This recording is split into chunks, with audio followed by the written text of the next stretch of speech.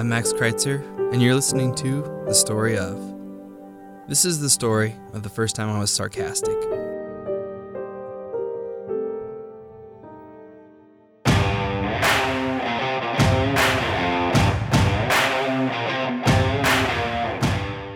It was during the greatest summer of my life, and after my most traumatic accident, that I used sarcasm on someone not in my family for the first time.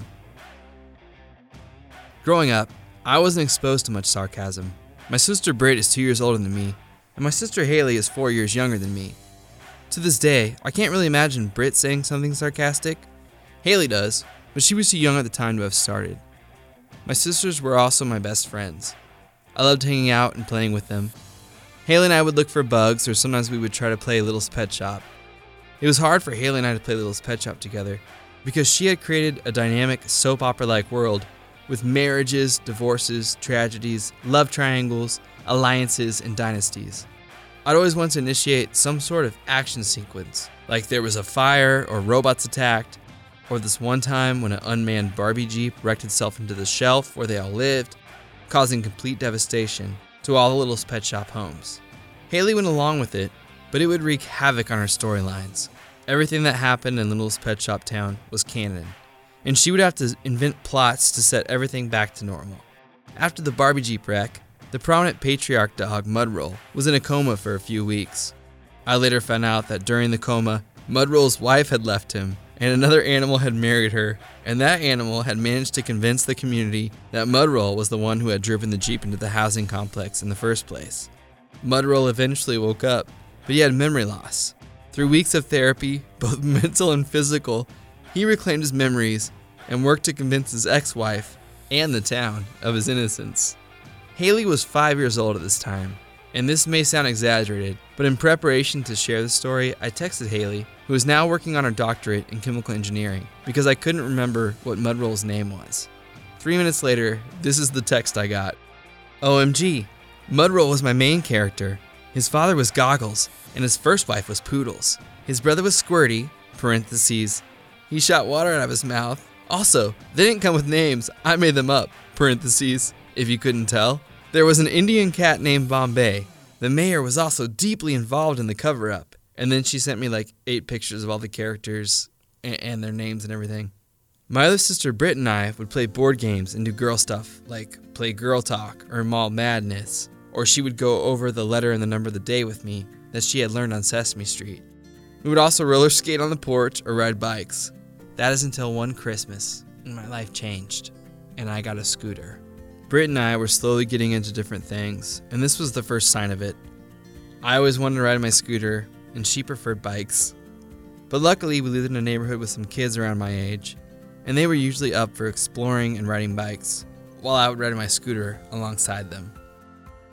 As kids, we were allowed to play in a few block proximity of our house, made up mostly of unpaved rocked alleys that were steep and flat paved back roads. We had each alley named based on their steepness and roughness. The steepest and roughest alley was known as the Devil's Cat Bone. We called it the Devil's Cat Bone because one time we found a partially decomposed cat skeleton at the bottom of the alley. The Devil's Cat Bone was fun for bikes, but I was into scooters now, and it was impossible to go down on a scooter. That is until one day, coming back from my parents' shop in downtown Leavenworth, I saw the alley was blocked off with cones and caution tape. Had they found another cat skeleton? Maybe a child's skeleton? Were they investigating? I asked my dad what was going on. Looks like they're finally paving the alley, he said. Paving it? I asked. Like making it smooth, like a street, he said. Holy shit. I'd be able to take my scooter down it.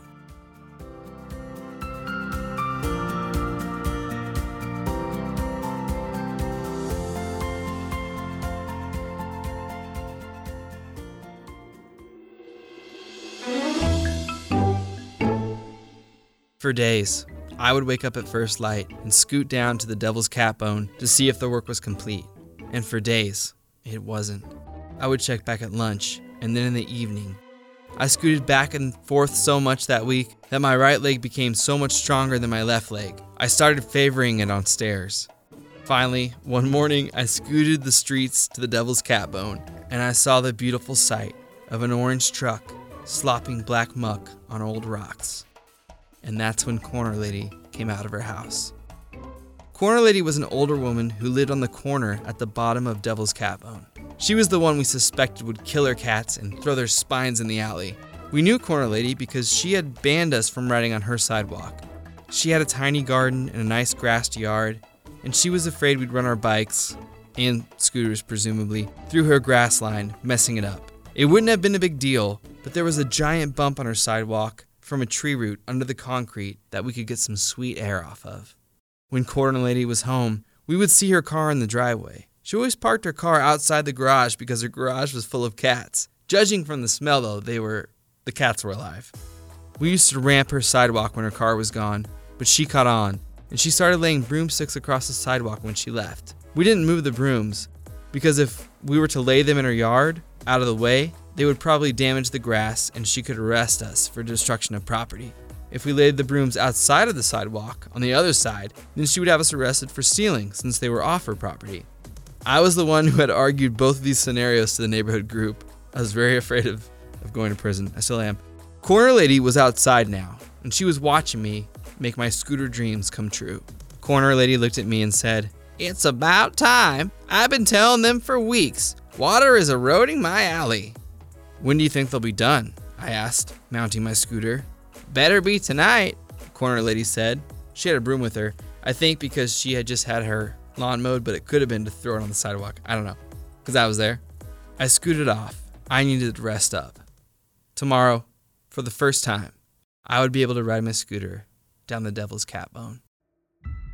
The next morning, I walked my scooter down our alley to my neighbor Ryan Barry's house. He was still in his pajamas. He said, "Maybe later." I walked my scooter back up the alley and scooted on the sidewalk to my other neighbor's house, Andy. Andy was also in his pajamas. I'd have to do this on my own. I stared down at the freshly paved Devil's Cat Bone, the smell of fresh asphalt filling my nostrils with every breath. I tightened my sister's flower helmet on. I couldn't find mine that morning. And then I planted my left foot firmly on the scooter, and with my right leg, I pumped. For the first few feet, everything was how I hoped it would be. The ride was smooth, the path was clear. Suddenly, I'd heard a noise I'd long missed. It was the sound of wind through the slots in my sister's helmet. I remember hearing the noise often during the days of riding my bike, but I'd never been able to achieve the speed I needed for that sound on a scooter. As I realized about halfway down the alley, I'd never actually gone fast on my scooter. All the downhill streets in my proximity were gravel. I would always have to hop off my scooter and walk them. The streets and sidewalks I was able to scoot on were all flat. I had never gone faster than my right leg could push me. As the asphalt blurred with speed, so did my thoughts. How would I stop? I'd only ever stop by not pumping my leg anymore. As the front tire in my scooter started wobbling with the extreme speed, and as I was nearing the end of the alley, I decided I would aim my scooter toward Corner Lady's yard. Prison would be better than flying across the street and plunging into the creek full of broken shopping carts and broken dreams. But I would never get that chance. My front tire hit a chunk of spilled asphalt, causing my scooter to launch me into the air.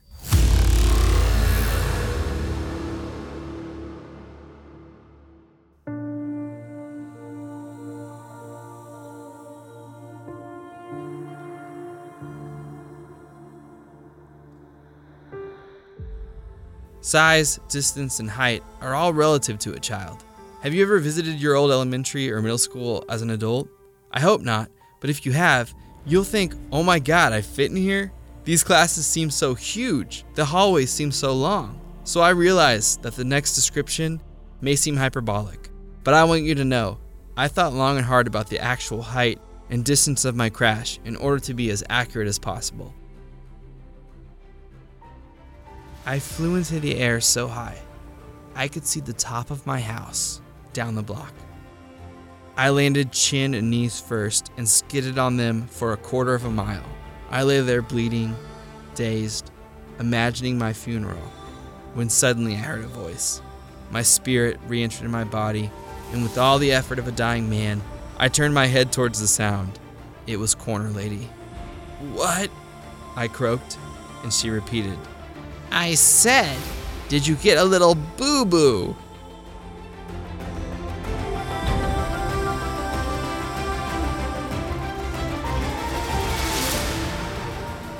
I peeled what was left of my skin off the burning asphalt and stood up.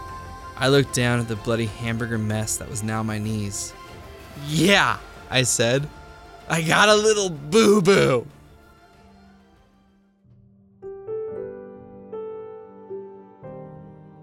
Corner lady turned away from me and walked inside. I wobbled, hunched over and limping, to go pick up my scooter. I dragged it behind me. I started my long walk back to the house.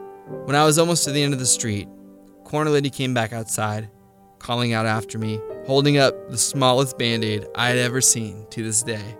"Do you need a Band-Aid?" she asked. But I pretended not to hear.